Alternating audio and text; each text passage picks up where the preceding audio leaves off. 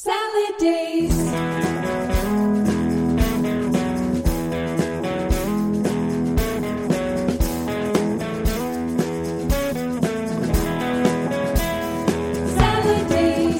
Welcome to the Salad Days podcast, featuring interviews with your favorite artists talking about their musical origins and humble artistic beginnings. Join me, Dave Ulrich, as we travel back to the early days and hang out for a bit. Our journey this week features our special guests, Mathias and Ariel Sharratt from the band Burning Hell. Okay, so before we jump in, I'm going to give a bit of context on the way I see some of these conversations as it relates to the days when I used to tour in a van and be lucky enough to actually meet and talk to artists, bands, people in bands on a daily basis. And you got a chance to know the people behind the music. You got a chance to see what they're really about. So I found that often the better you knew the people, the more you would like their music. And one of the things about a long-form podcast, conversational setup like this, is my hope is that you're getting a chance to know the people behind the music at a very personal level. And so I would, in a similar way, I'm going to direct this comment to some of the people that I know are listening to this podcast, or I think they are anyway. People like Mark, Krista, Chris, even Helen. My hope is that what you will take from this interview is, even though you may not know the Burning Hell or some of the other artists that I speak to on this podcast, these conversations, that you will come to know them as people, or at least a little better. It will inspire you to go out and check out their music, see them live, and experience music for what it's meant to be, which is very personal. So thanks for listening, and here is Ariel and Mathias from the Burning Hell.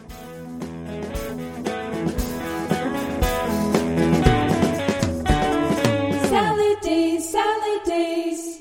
You said it, the second way, Mathias. Mathias, okay, good. Ariel's Yes. Ariel. I'm Ariel. Yeah. Okay, cool. Okay, good. Okay, so basically, whenever I start, one of the first things I like to do is to comment on sort of our shared history, something that we've done together over our time, and of course, with both of you, what I really think of is, of course, the very first time you invited the inbreds at Delanya Vanya, and that was. So many things about it were good, but one of the things was, I remember flying out and I was on this plane where I did put the old phone in flight mode, and I was waiting to hear back on getting this really sweet job. And sure enough, as we're landing, I turned the phone on and I got the job. It's a great job. I'm going to do this festival with a whole bunch of bands that I kind of knew peripherally through Zunior, but had never met before, including, you guys, Burning Hell, and I think maybe even Wax. No, I had met Wax Mannequin before, but B.A. Johnson, Weather Station, all kinds of things. It was like being invited into a brand new world. What do you remember about that very first time that we were hanging on the rock? Oh my gosh. It's a treasured memory, I think, for both of us. So there's a few things that I remember in particular about that time. One was just the feeling of the ungettable get of getting the inbreds to come and play Lanya Vanya, which had been on our bucket list since we started the festival as huge fans. Second of all, I remember Sandy and Ian offered you their basement as a jam space, and I sat up there giggling the whole time because they were also huge inbreds fans and so excited to have you guys jamming in their basement. Yeah, that was great. And then I remember, oh my gosh, I remember, yeah. Can I say one? Yeah, okay. Sorry. Well, I mean, the main set that you played that weekend was at the Ship, which is, obviously it's a wonderful sort of legendary pub venue, and people loved it, and it was amazing. But the most special performance memory for me from that weekend was the little mini set that you did in the basement of Model Citizens, which was like a clothing shop in St. John's. And we had done a lot of those kinds of one-off sort of performances in unusual spaces over the course of the years of the festival. But that one is the one that I always think back to as just the coolest and the most exciting. I don't know how many people were there, 20, 30 people. We fit in as many as we could. But it's tiny. And it was just like it, on the one hand, was, I think, so special for all the people there who were huge fans of your music, but also just so special, such a cool vibe because it took me back to like high school basement shows. And it was really like emblematic of, I think, like what music can be in those sorts of situations, like a sort of fun, all encompassing, wonderful, interactive experience. And I'll never forget that set as long as I live. Yeah, I agree. I remember it really sounded quite good too. So, it was really fun. I mean, there's many other things I could say about that event, but maybe we'll get to them later. But that was a great sort of setup. But so the first main question is just for both of you. Tell us where you're where you're coming from today, and where you grew up, respectively. Oh, sure. Yeah. I am calling from Fairfield, Prince Edward Island, or we're in Fairfield, Prince Edward Island right now, both Mathias and I. And I grew up in Montague, Prince Edward Island. So not too far away from the birthplace here. Yeah, we moved here about 8 years ago. So for Ariel, it was sort of a homecoming. And for me, it was a new experience. I grew up in Winnipeg and then Kingston, Ontario. Okay, that's great. Okay, so some of these questions we'll do the same thing. We'll kind of do, you can just sort of hand off the ones that are hand-offable. But the first question I always like to start the show with, because the idea is, because it's Salad Days, we're going to try to go back to when you were in high school or maybe even younger. And so the question I ask is that, imagine we want to get the feeling of being in your house on a Friday or Saturday night, and there's something on the stove, and maybe you remember it really well.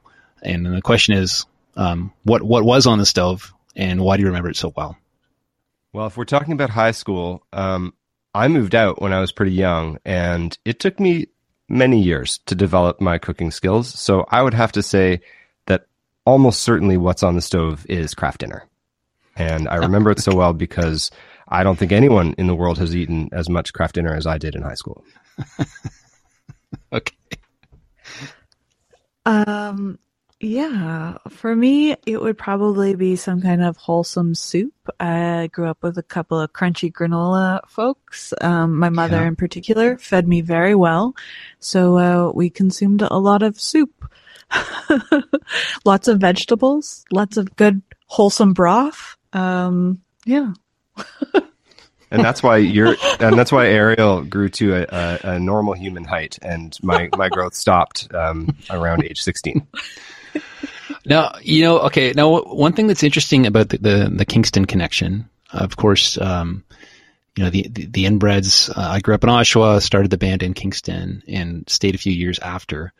And through our various connections in Kingston, playing and we started this thing called PF Records, and we made cassettes and we released them and did all that kind of good stuff. So one of the bands that we had connected with was a band called the Caspers, and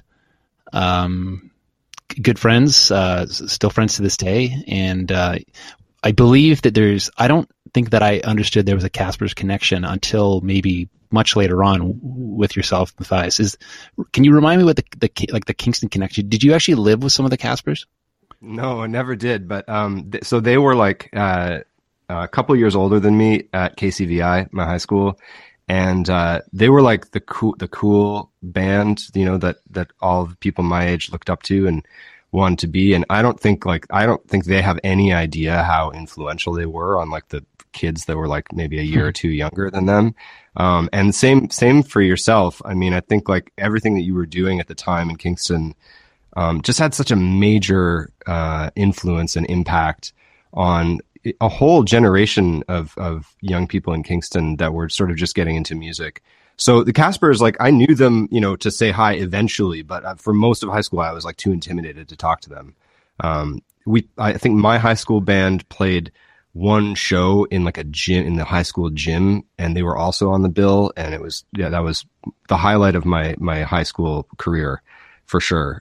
It was a really big deal to me. I also remember, many sort of summertime road trips in high school where we would listen to the Caspers album, Driving Along a Massive Dam, just over and over again.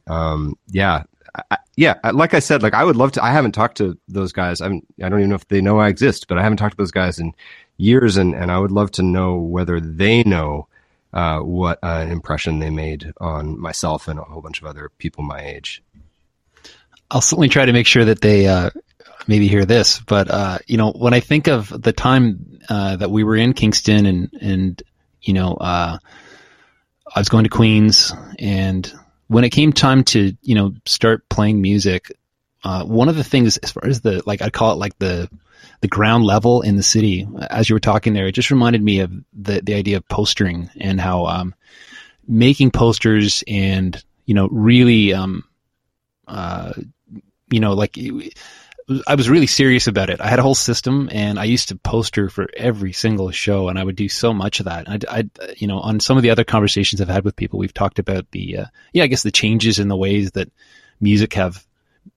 I mean, just getting the word out has changed so much with social media, YouTube, blah blah blah. But it makes me think of postering, and sometimes I had the occasion to be back in Kingston a couple of weeks ago with my lemonade thing that I do. I deliver to a couple places there, and so I was walking around and I was thinking about all the posters that I used to put up, and how that might have been somewhat of a menace to the local non-music loving people in Kingston. Not at all. I mean, I still think posters are important. I mean, it just depends on where you live and stuff like that. But like that was crucial for us too in high school and university. And I have super fond memories of postering and making, like, designing a poster and then Xeroxing it and then taking it around. And I miss that. I mean, I don't miss like doing it in the middle of winter. Yeah. But I do miss that. And I feel like also, we were sort of all promised, with social media that this would be a great way to let people know we wouldn't have to do this kind of, hands on deck, boots on the ground promotion anymore. But, as we all know, the various social media platforms have, quickly become not so great at ways of promotion. And I think we need a return to the sort of more tactile kind. I miss it anyway. Yes. Ariel, let's go back to PEI. A couple of thoughts on that, just in terms of, again, when you were in high school. On one of the earlier conversations we had with Charles Austin, we were talking about connections he has into the bands to 2 Hours Traffic, and the connections that they go into Molly Rankin and Always. And I've been and played a few times in PEI. What was it like when you were in high school? What was the musical or maybe even like pre-music scene for you? Okay. Yeah. So, 2 Hours Traffic, Always, very cool bands. However, the music scene for me revolved around the Lions Club in Montague, where I think some local and regional punk bands would play, and I don't even know who they were anymore, but we would always go to that and buy cassettes out of the back of their cars. And I wish I still had those cassettes, but like so many other things, they are lost to time and my memory. As far as the bands that have come out of PEI since, certainly in my early 20s, those 2 Hours Traffic, and then a lot of the guys who became Kiwi Jr. and Always were to go to those shows. That was more of my Charlottetown phase after my high school Montague phase. It was harder to get into town.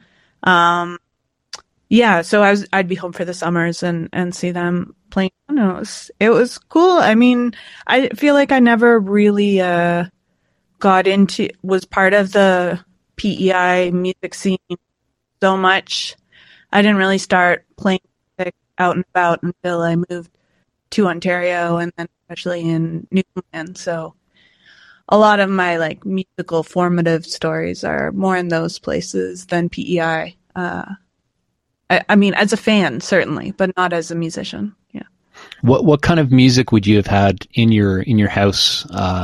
Maybe at that younger age, maybe 12, 13. What kind of music was playing? Oh, okay. 12, 13. Well, my first of all, there's my parents who were, of course, coming out of like a 70s hippie thing, and they were part of a big crew of people who played music. And so that was a big part of my life, was like Bob Dylan and the band. But then as I was kind of around that age, I guess experiencing music for the first time as like a chooser of music. Yeah. Well, my dad came back from the ECMAs with a Thrush Hermit EP that very foundational for me at the time. Nice. Because it was, I was like, damn, this is so close. And yeah, I think that led to me going to those Lions Club shows in a way. Was just suddenly, I don't know, something about the idea that people around me were making cool rock music was very exciting. I mean, that's exciting for a lot of young people like Mathias and Kingston. And yeah. And then otherwise it was like President of the United States of America, Oasis, Beck. And yeah, that was probably the records. Alanis Morissette. Those were the records I was listening to at 12. Yeah, that's a good mix. What about you? What about you, Mathias? What do you say for that same time? Ariel and I had slightly different parents in terms of their musical taste, and so like her, like 12 and 13 is a really interesting age to think back on listening, because for a lot of people, I think it's kind of a watershed age. It's a time when you're still sort of listening to the stuff that you're listening to because your parents were listening to it. So for me, that was like Creedence Clearwater Revival, and like, but then also like Paul Butterfield, and like just like, you know, Chicago, and like stuff like that, and Beach Boys, Buddy Holly. My mom was like a huge Buddy Holly fan, so a lot of Buddy Holly.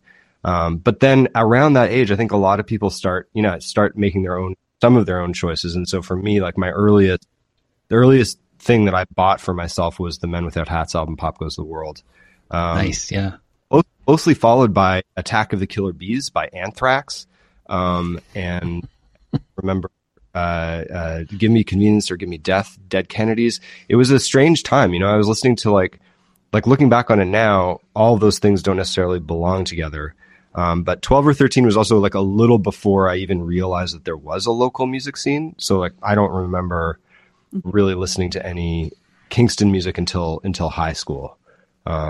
So yeah, it's such a fascinating time, like when your taste is developing that way. And I'm still, you know, I'm not embarrassed by any of it, because I think it all sort of contributes to who I am today. But yeah, I certainly haven't revisited that Anthrax album in many years, for example. Well, one thing that when I think of, you're right, it's the formative years, and I think of the actual music that you're listening to. But in context of this this conversation, I'd like to ask about stages, or the stage. So in my, for example, in my case, I've talked about some of the first times I ever saw live music, and or the first time I was ever on a stage. But one that comes to mind for some reason, because I'm thinking you mentioned the KCVI. So at my high school, there was this Battle of the Bands, and a bunch of bands played. But what I remember is, and my band was one of them. But there was this sort of I would call it, you know, it was a punk band. Somebody really trying to take on what to me struck me as legitimate punk, and they were called Death by Slow Torture. And for some reason, I recall that being a you know, experience of watching a band on stage, because I hadn't really had a chance to see much in any way, shape, or form before that, and thinking it was just really exciting. Again, like the sound of everything, like from the kick drum coming through to the visual of these guys kind of jumping around. That was a really important, given the, you know, the going on to the stage later, where I never did anything like acting or anything before, but it was just, you know, being on a stage was music. But it was those influences that really affected me. Do you think in either case for you both have an example like that? I mean, yeah, I would like to, when you're asking about, you know, Charlottetown bands and whatnot. Yeah, I grew up in a very rural place, but we did also have a Battle of the Bands. In fact, one of my first promoting experiences was in like grade 9. I helped put off Rocktoberfest. Thank you very much. Which was legendary. Which featured such bands as Live Elephants and UFO Tofu, who were good pals of mine. I think at that point, you know, it was also difficult because like I felt incredibly intimidated by the idea of being on stage. I felt very much more comfortable kind of, you know, supporting the boys. And that has been a a fun shift in my life to not be in that position anymore. But at the time, like it was also profoundly exciting and my way of like trying to figure out how I could be part of music because I loved it so much. I just felt very shy. Yeah, and for me, I think like I don't remember. I'm sure that there was like a Battle of the Bands kind of thing, but I don't remember one, and I definitely never took part in one. But I do remember sort of occasional gigs at KCVI, either in the gym or the drama room. But more influential, I think, were all the basement shows. My high school experience was really shaped by the idea that sort of anyone could be in a band, and lots of people were in bands. Some of those bands only lasted for one show. But all of the sort of most formative experiences watching bands play, they weren't on stages. They were just, in the corner of a basement, and there were a whole bunch of other people, hanging around, and it was loud, and it probably sounded terrible, but I didn't have a clue about that at the time. It was just an awesome experience to just, feel like anyone could make music. So yeah, bands like the Caspers, Girl Soup, that's a deep Kingston reference.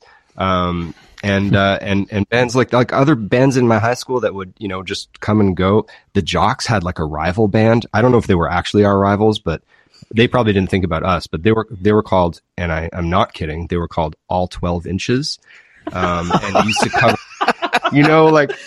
how like there's occasionally like people on Twitter who like don't like Republicans and stuff that clearly don't understand that Rage Against the Machine has always been like a left-wing band. Yeah. Well, I think All 12 Inches invented that because they used to cover Rage Against the Machine like at the time when Rage was first popular. And yeah, I don't think they got it. Anyway, so lots of experiences like that, just shows at parties and just the feeling that like literally anyone could do this. It was awesome. Okay, that's cool. That's great. So for this conversation, I'd like to break it into 4 parts. So the second part is to go to a vintage track, something that you recorded a long time ago. And for this purpose, as you sent it to me earlier today, and this is going to be Mathias solo, and the song, it's called the early version of I Love the Things That People Make. And so here it is.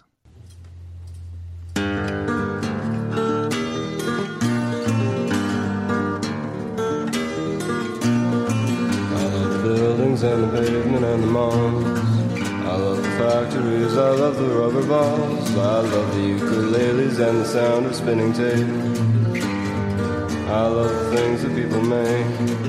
I love the tricycles, I love the synagogue. I love the Lego and I love the Lincoln Logs. I love the fishing lures, I love the birthday cake. I love the things that people make.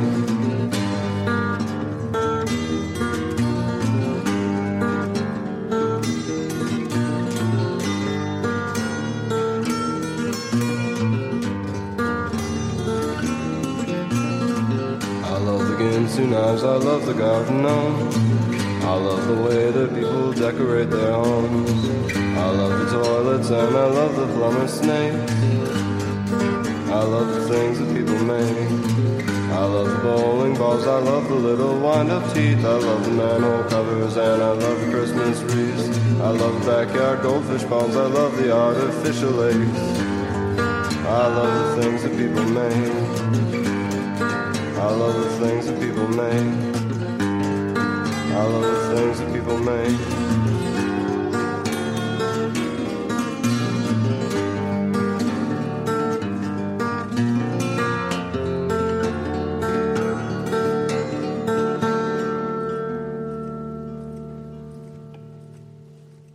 Okay, that was the vintage track.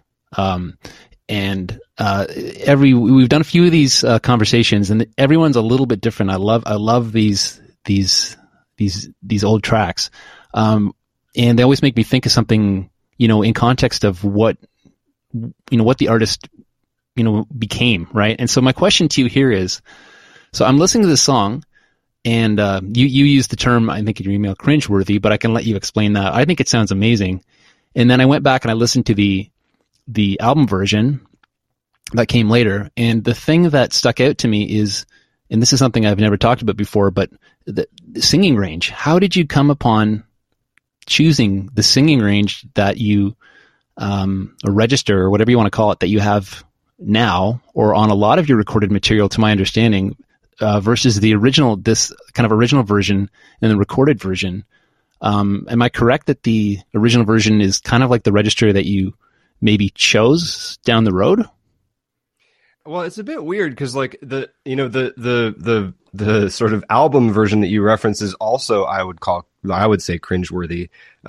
I hate both of them. And I feel like it is, I'm not sure equally. Yeah, maybe equally.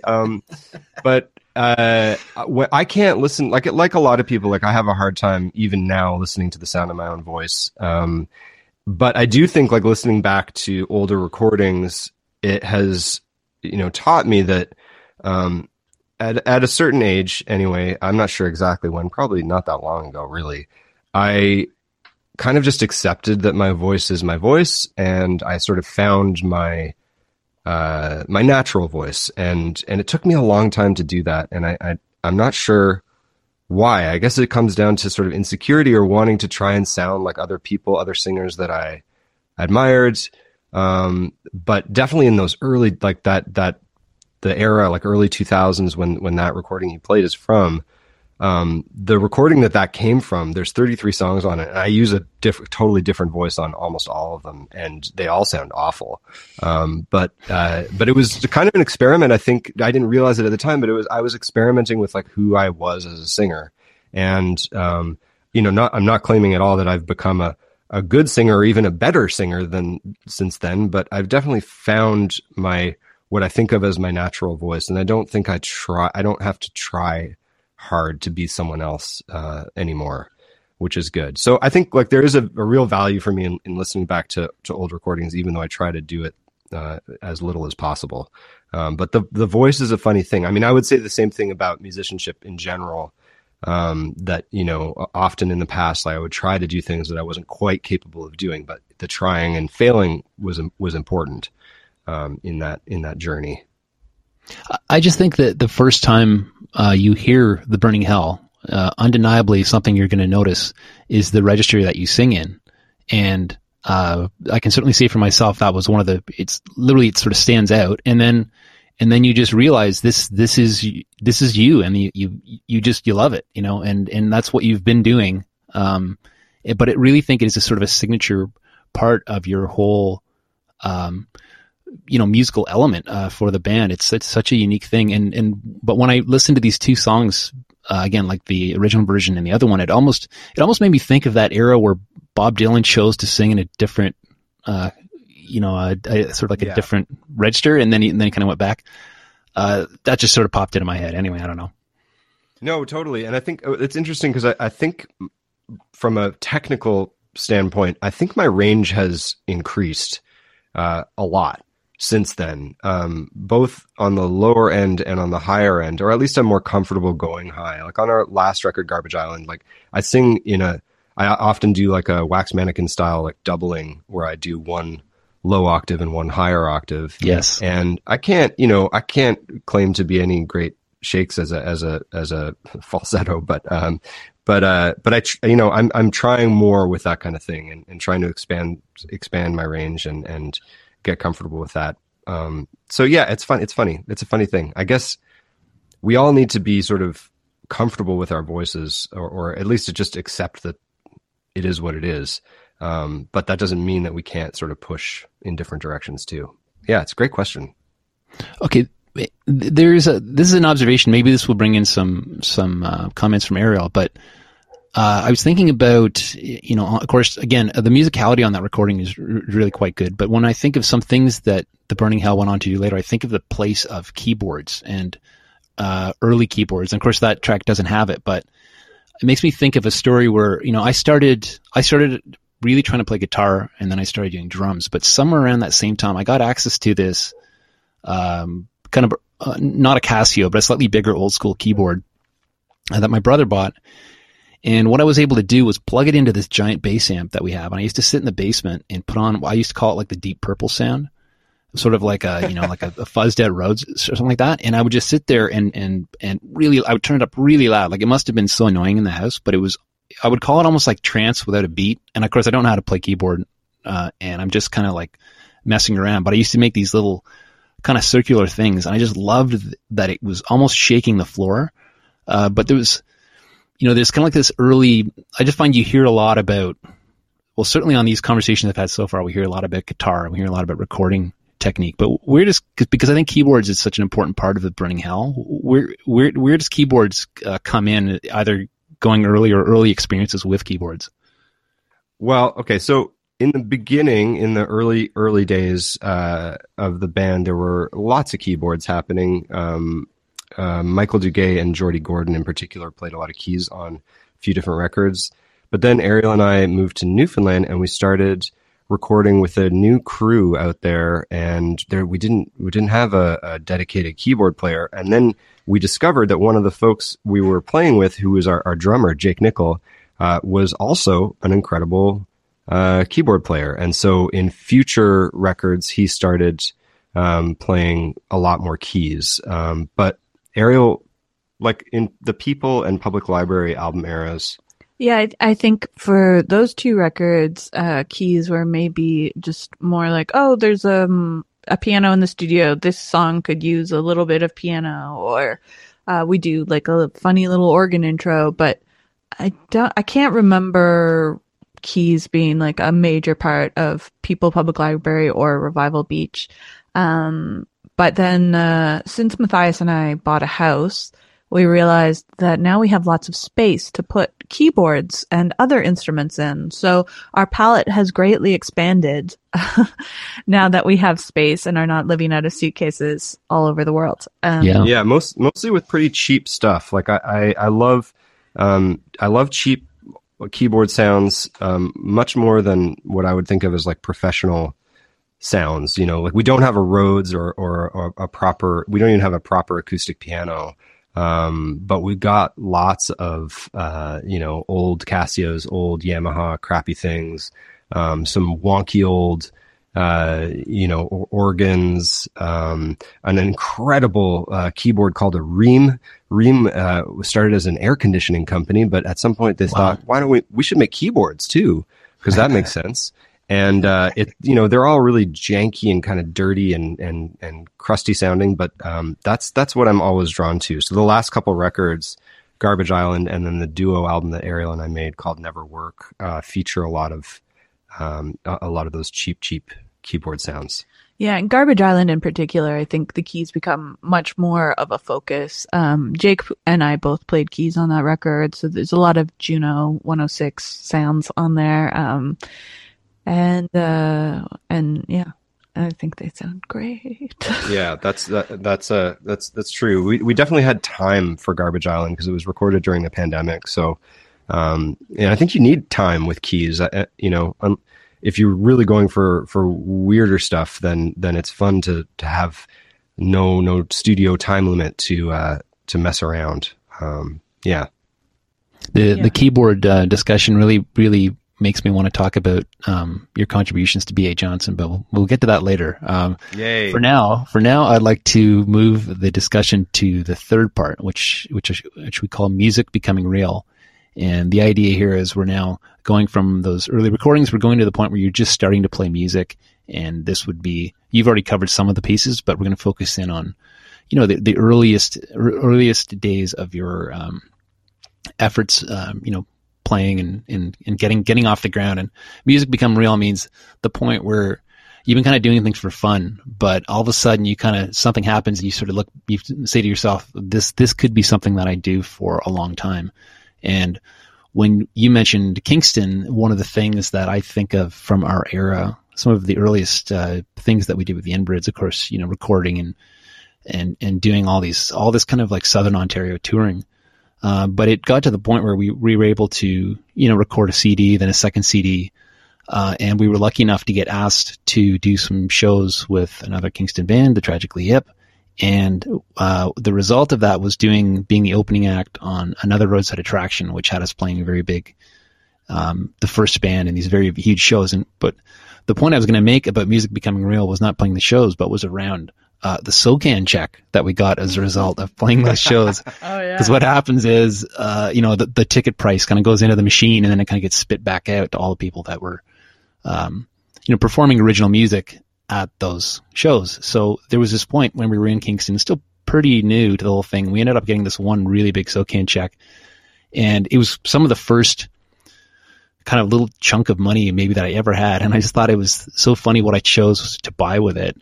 In my case, it was a TV, sort of like one of those fairly big, but old school with big back on it, TV, and then a couch. And we were probably out in the Cataraqui Mall or something like that, going to the Brick or whatever. But that was definitely, when you can buy a TV and a couch, music's getting real. So, in your case, what would you say, maybe one or a few points, were the burning hell you thought to yourself, this is becoming real? Well, Ariel and I are one payment away from paying off the first couch either of us have ever bought right now. So it's taken us a while to get to that point, the couch stage. But for me, I have like a very specific sort of origin story. I was living in Peterborough, and I had just finished my master's degree, and I was sort of just teaching some, I was TAing some courses at Trent, and the students were great and everything, but it wasn't my dream job. And I was going through some stuff, and I just thought, no, screw this.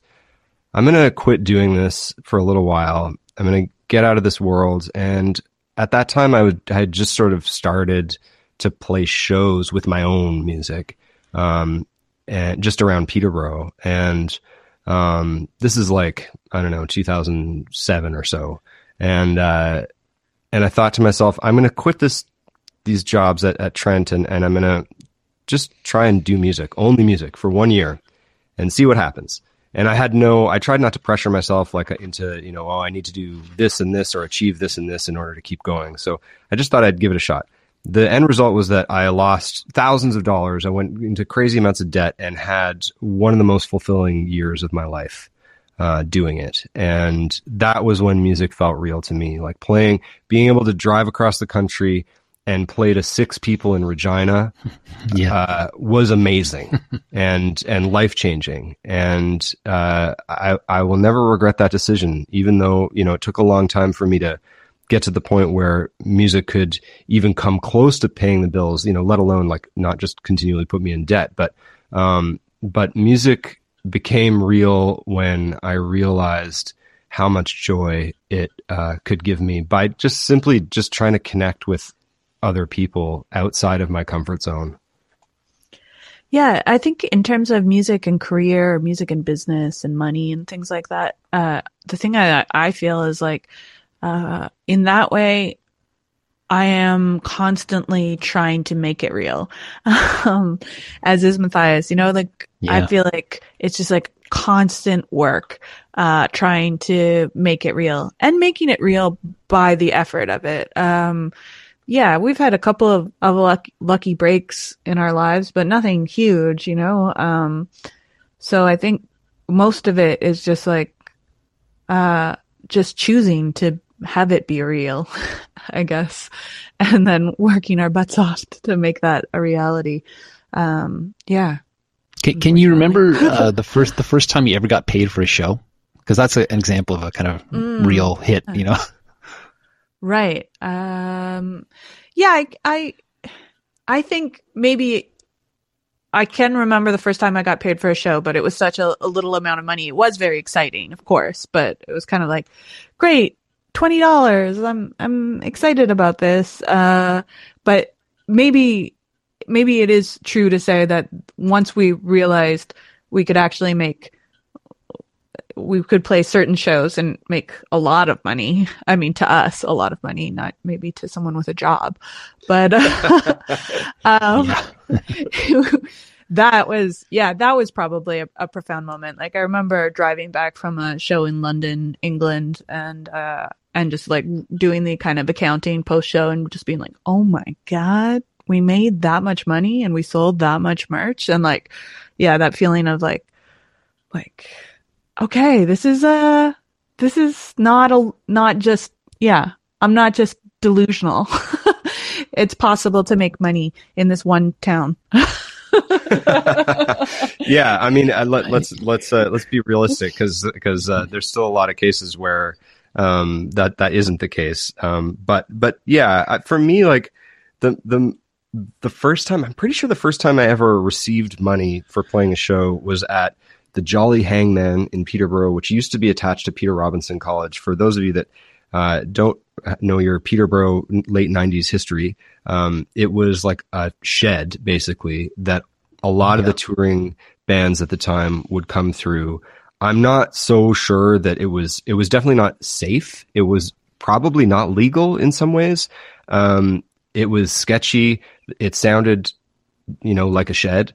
But it was a cool spot to play, and it became sort of a clubhouse for a lot of local bands, and a lot of touring bands would come through and sort of make connections. And I remember one show with a band that I was in at the time where we were on like one of those classic like 6-band bills. Everybody plays for 15 minutes or 20 minutes or whatever. And we got like $20 like between the four of us at the end of it. And that was the first time I can remember being like, whoa, like what? Why do we get money? As a local band, it just seemed like crazy to me. And I think we argued. We were like, no, we shouldn't take this $20. Like clearly this should go to the professionals or something like that.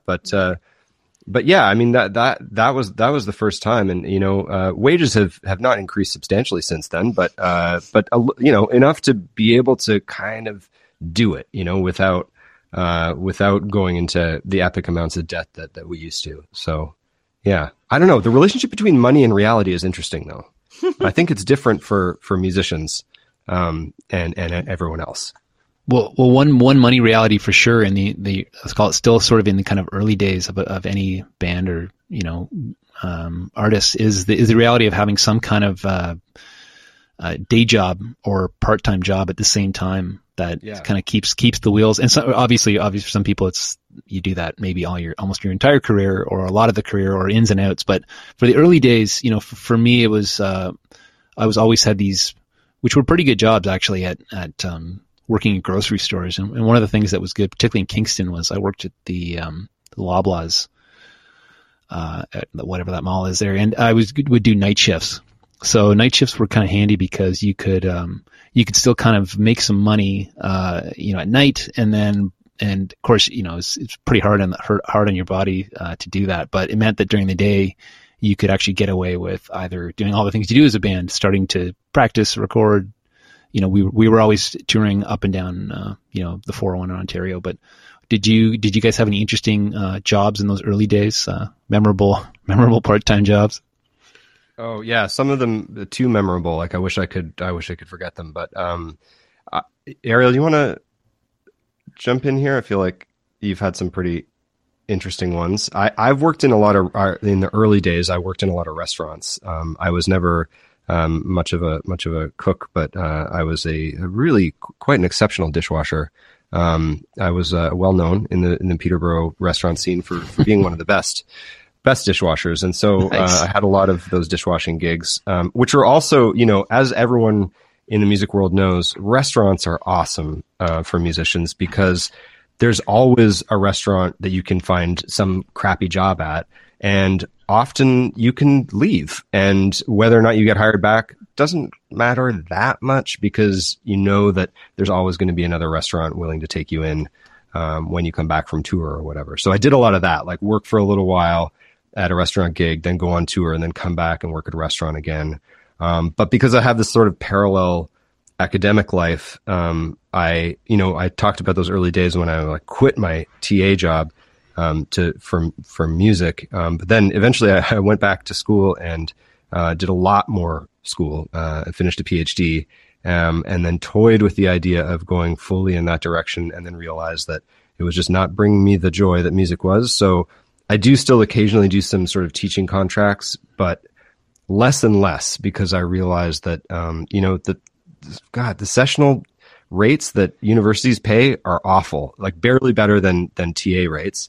And I can, if I put that effort into music, I can make that same money doing music. So I haven't done that kind of thing in a while. That's amazing. Yeah. I don't know. I don't know if I've had any interesting Well, you've had jobs. like actual real like cool jobs. Like you were the editor of the paper in Peterborough, and you did cool stuff. You worked at the LSP Hall in St. John's. And Yeah, I've usually supplemented music with like doing other work kind of in the arts. Yeah, organizing festivals or promoting shows or managing theaters or doing marketing for festivals or theaters. like that's better than a dish pit. Yeah, it's good. And usually they're short-term contracts, so I just find one that works for me. Yeah. That's actually a very good segue to the sort of the last portion of the conversation, which I call flash forward. So the idea is that we're kind of moving very quickly through the things that you're doing and all the things that you are currently doing and will be doing. But flash forward is to say, let's go right up to now and talk about the things that are going on. And one of the things that we have in common that's kind of interesting, and I do want to talk about, is because from me doing music, I got out, I had some professional jobs and things like that. But in the last bunch of years, I've been doing these music festivals in Prince Edward County. And I would definitely say that some of the inspiration for that was coming out of playing at La Vanya, because it just there's so many things about it that were just mind blowing. The way you did it, the way the kind of the sort of it was personal or something like that. Even the way you had food available, for example, I remember like you'd have like everyone could have lasagna every night. You paid for hotels, all that kind of stuff. It was so well done. So I'm assuming, Ariel, then maybe you played probably an important role then and maybe now. Where do music festivals fit in? Maybe even today. I don't actually know the history of La Vanya. This is a very good question that I could talk about forever. But La Vanya was started, I think you guys played in the second year. So the year before, Mathias and I started the festival with our friend Dave Lander, who now lives in Guelph, and our friend Andrea Vincent, who's now the creative director of Sappy Fest. And the four of us started the festival, and we had two ideal festivals that the Burning Hell had played at that point. That we were like, these are good festivals versus festivals we had played that had not felt as good. And those were the Dawson City Music Festival and Sappy Fest. And we kind of broke it down to what we liked about those festivals, which we felt were they prioritized artists, If artists are having a good time, then I think everybody else is having a good time. If people feel looked after, then that's really important. Also, if artists are at the shows, like everybody feels like, oh, this is a community, these people are part of our community, the audience and the artists together. So I think that was really important, trying to get people to come for the whole weekend and be out and amongst people, not really have too many kind of, backstages. Obviously, you need a backstage before your performance or whatever, but like at a big folk festival, all the artists are drinking backstage at the backstage bar, which is fun sometimes, but in a small community oriented festival, we felt like it was really important for people to be mingling and to meet people in bands. And especially in St. John's, where it's pretty remote, we wanted local bands to share some of these bills with people who had a higher profile across the country. We also didn't want to be just Canadian, so we were trying to invite a lot of people from Europe and the States. Especially a lot of that had to do with where we were. Like Newfoundland is so close to Ireland and the UK, and north-south, like New York is not that far away in the grand scheme of things. I mean, Newfoundland's far away from anything, but so these are some of the values that we had and some of the things that we were trying to keep in mind as we made La Vanya.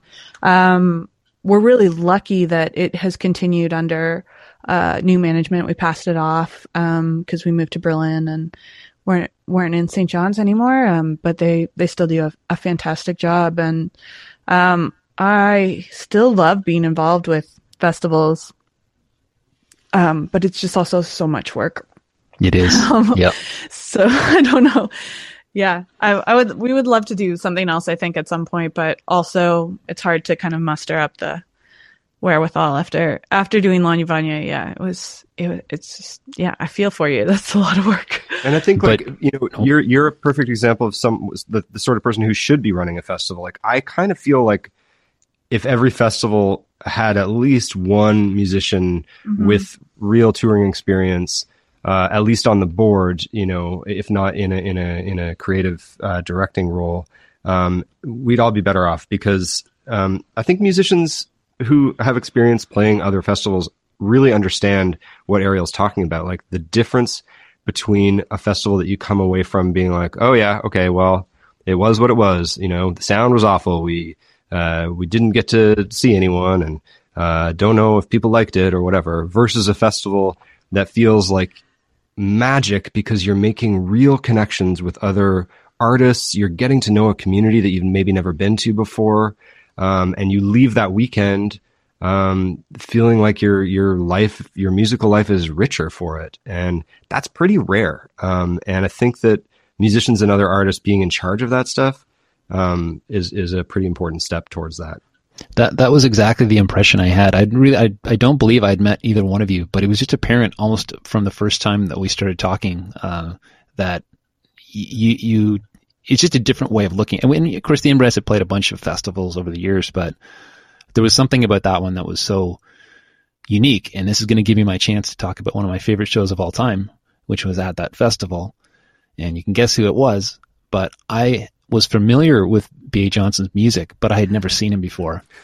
And I think if there's one place you're going to see him, probably it is, and you can tell me the name of the venue, but it was, I walked into this bar, and we had the chance to meet B.A. the night before at the Wax Mannequin show, which was also really amazing at a really small club. But when B.A. started, what blew me away was everyone knew the words, and there was, he had just his whole entire, thing is something that ever since that show, I've been trying to explain to people that have never had the chance to see him, that you should see him and you must see him. And then also listen to his recordings, this could be the flash forward part where, B.A. just put a record out, whatever it was last week, amazing record. You both are all over that record, I believe. And, in the last bunch of things that he's done, it's just so wild to me, the connection between yourselves and B.A. And what I wanted to know is maybe, how did that start? And it seems to be so fruitful and continuing to this day. Well, B.A. used to, he's an old Peterborough friend, and he used to be a promoter there in those days. And I knew him back then, but I really sort of got to know him more from just the music scene in Canada. And yeah, I mean, anyone listening that hasn't seen B.A., you're absolutely right. Please go out and see him anywhere. The best thing about his touring career is that, at least in Canada, there's a B.A. Johnson fan in every tiny little town, in every suburb. He can play anywhere, and he does. And the way he connects with his fans, I mean, he would laugh so hard if he heard me talking about him this way, but the way he connects with his fans is really special and really magical, really subversive sometimes, very sort of, it's outrageous, but it's also, he's created like the most loyal community of fans I've ever seen. It's totally incredible. And he asked me out of the blue, maybe 5 or 6 years ago to produce an album for him. And I was like, man, like, thank you, but I think you got the wrong guy. Like, I don't do that stuff. And he was like, no, let's try it. And so we did that. And, that album was Gremlins 3. And then we've been working together ever since. So I've done the last 4 records with him. And I shouldn't go on forever because I really could about B.A. But the one thing I'll say is that as magical as his live performances can be, I really respect him so much as a songwriter. I think that he's doing something. Some people will sort of hear a B.A. song and sort of dismiss him as a novelty act. He is absolutely not a novelty act.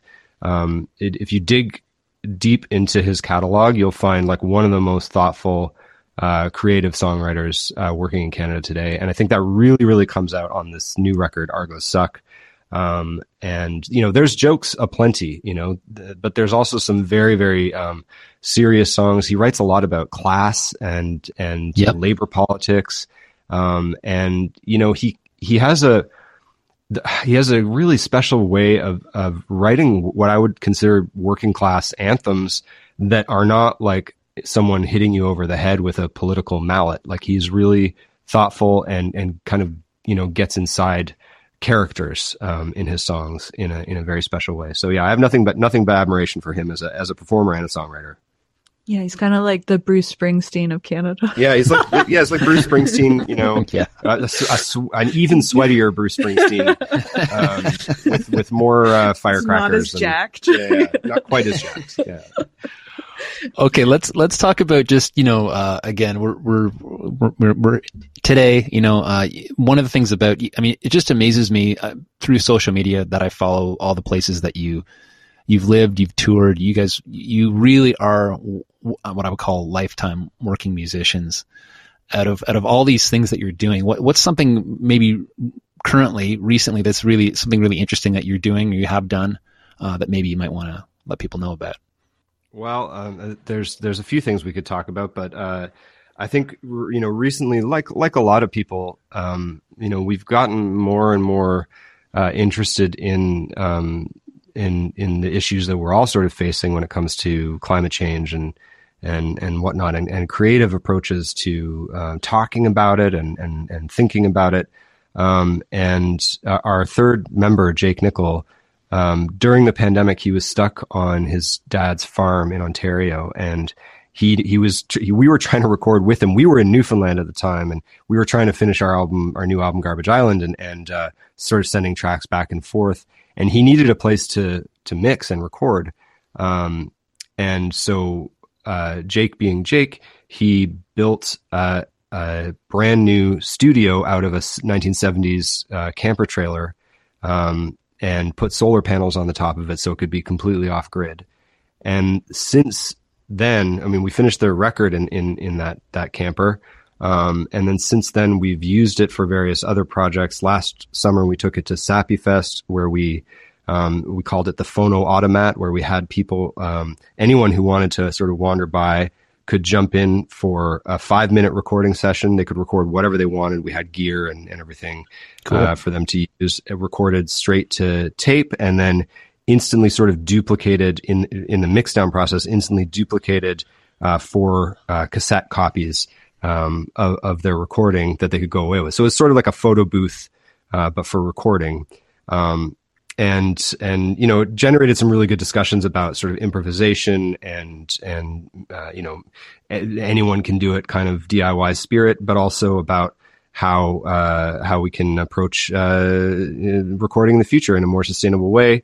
And we're looking forward this year to doing a lot more projects along that line.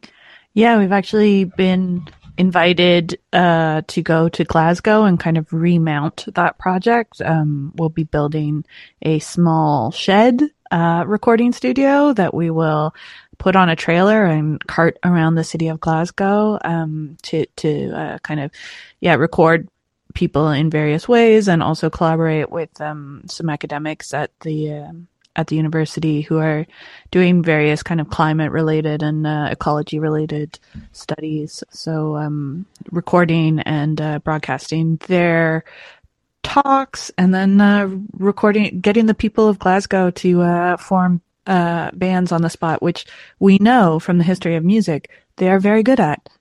They are very good at that. I have a feeling it'll be very successful in that way anyway. Yeah. So, I guess in terms of future stuff, I hope we have a lot more records and stuff in us, but we've also really been enjoying kind of expanding, what making music for us might look like, and doing different projects. And I hope bringing some of the spirit of Lanya Vanya, to a different project that is maybe a little less exhausting. Yeah. Yeah, absolutely. I would say more, I agree with Ariel. I don't ever want to stop making records or touring. But I am more and more interested in, getting a little bit more experimental, a little bit weirder, and doing more production and more sort of art projects.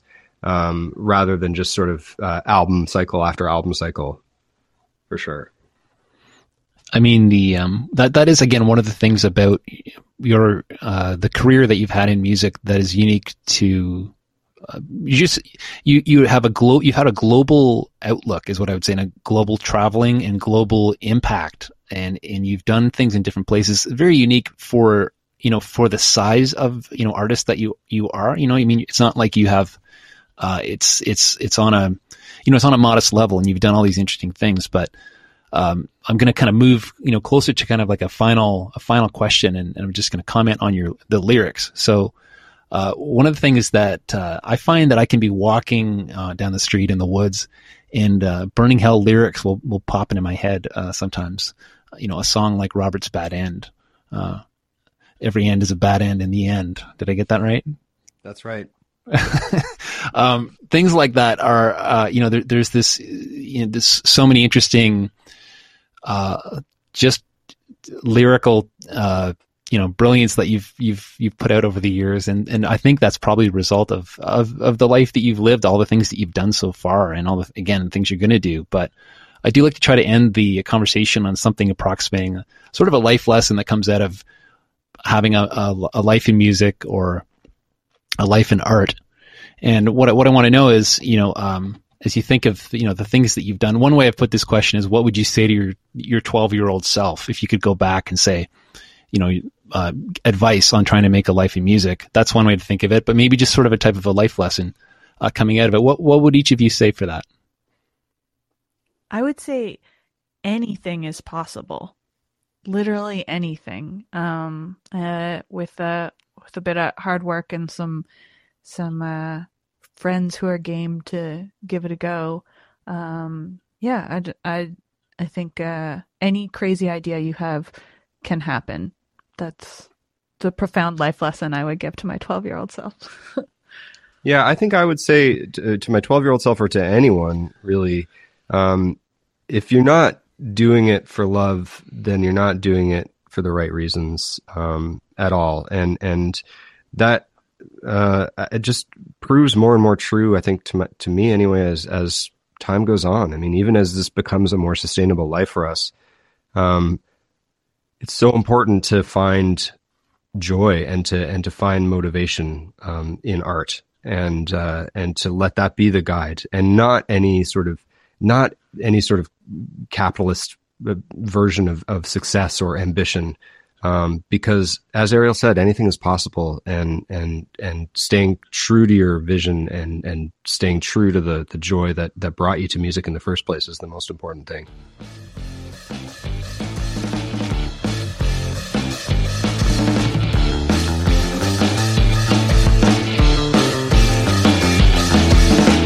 I wish I could hear the B-52s for the very first time again.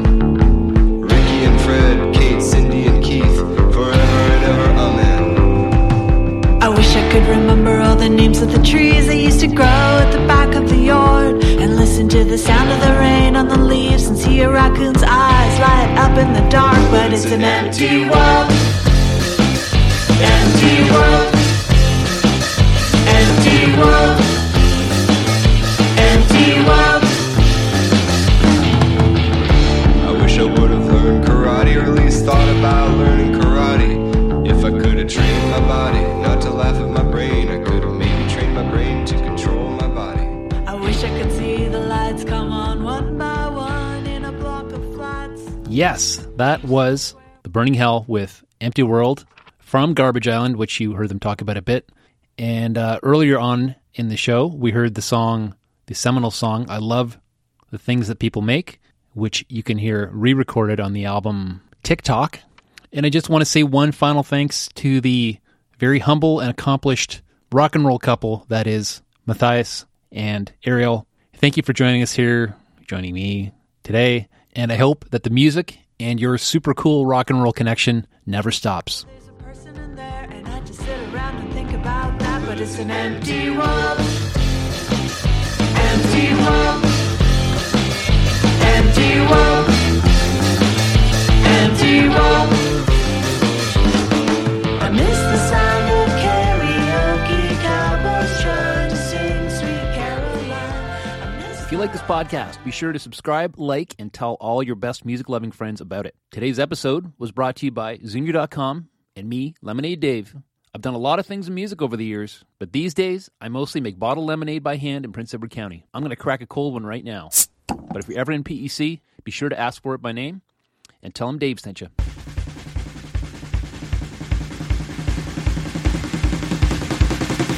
Lemonade Dave for a treat.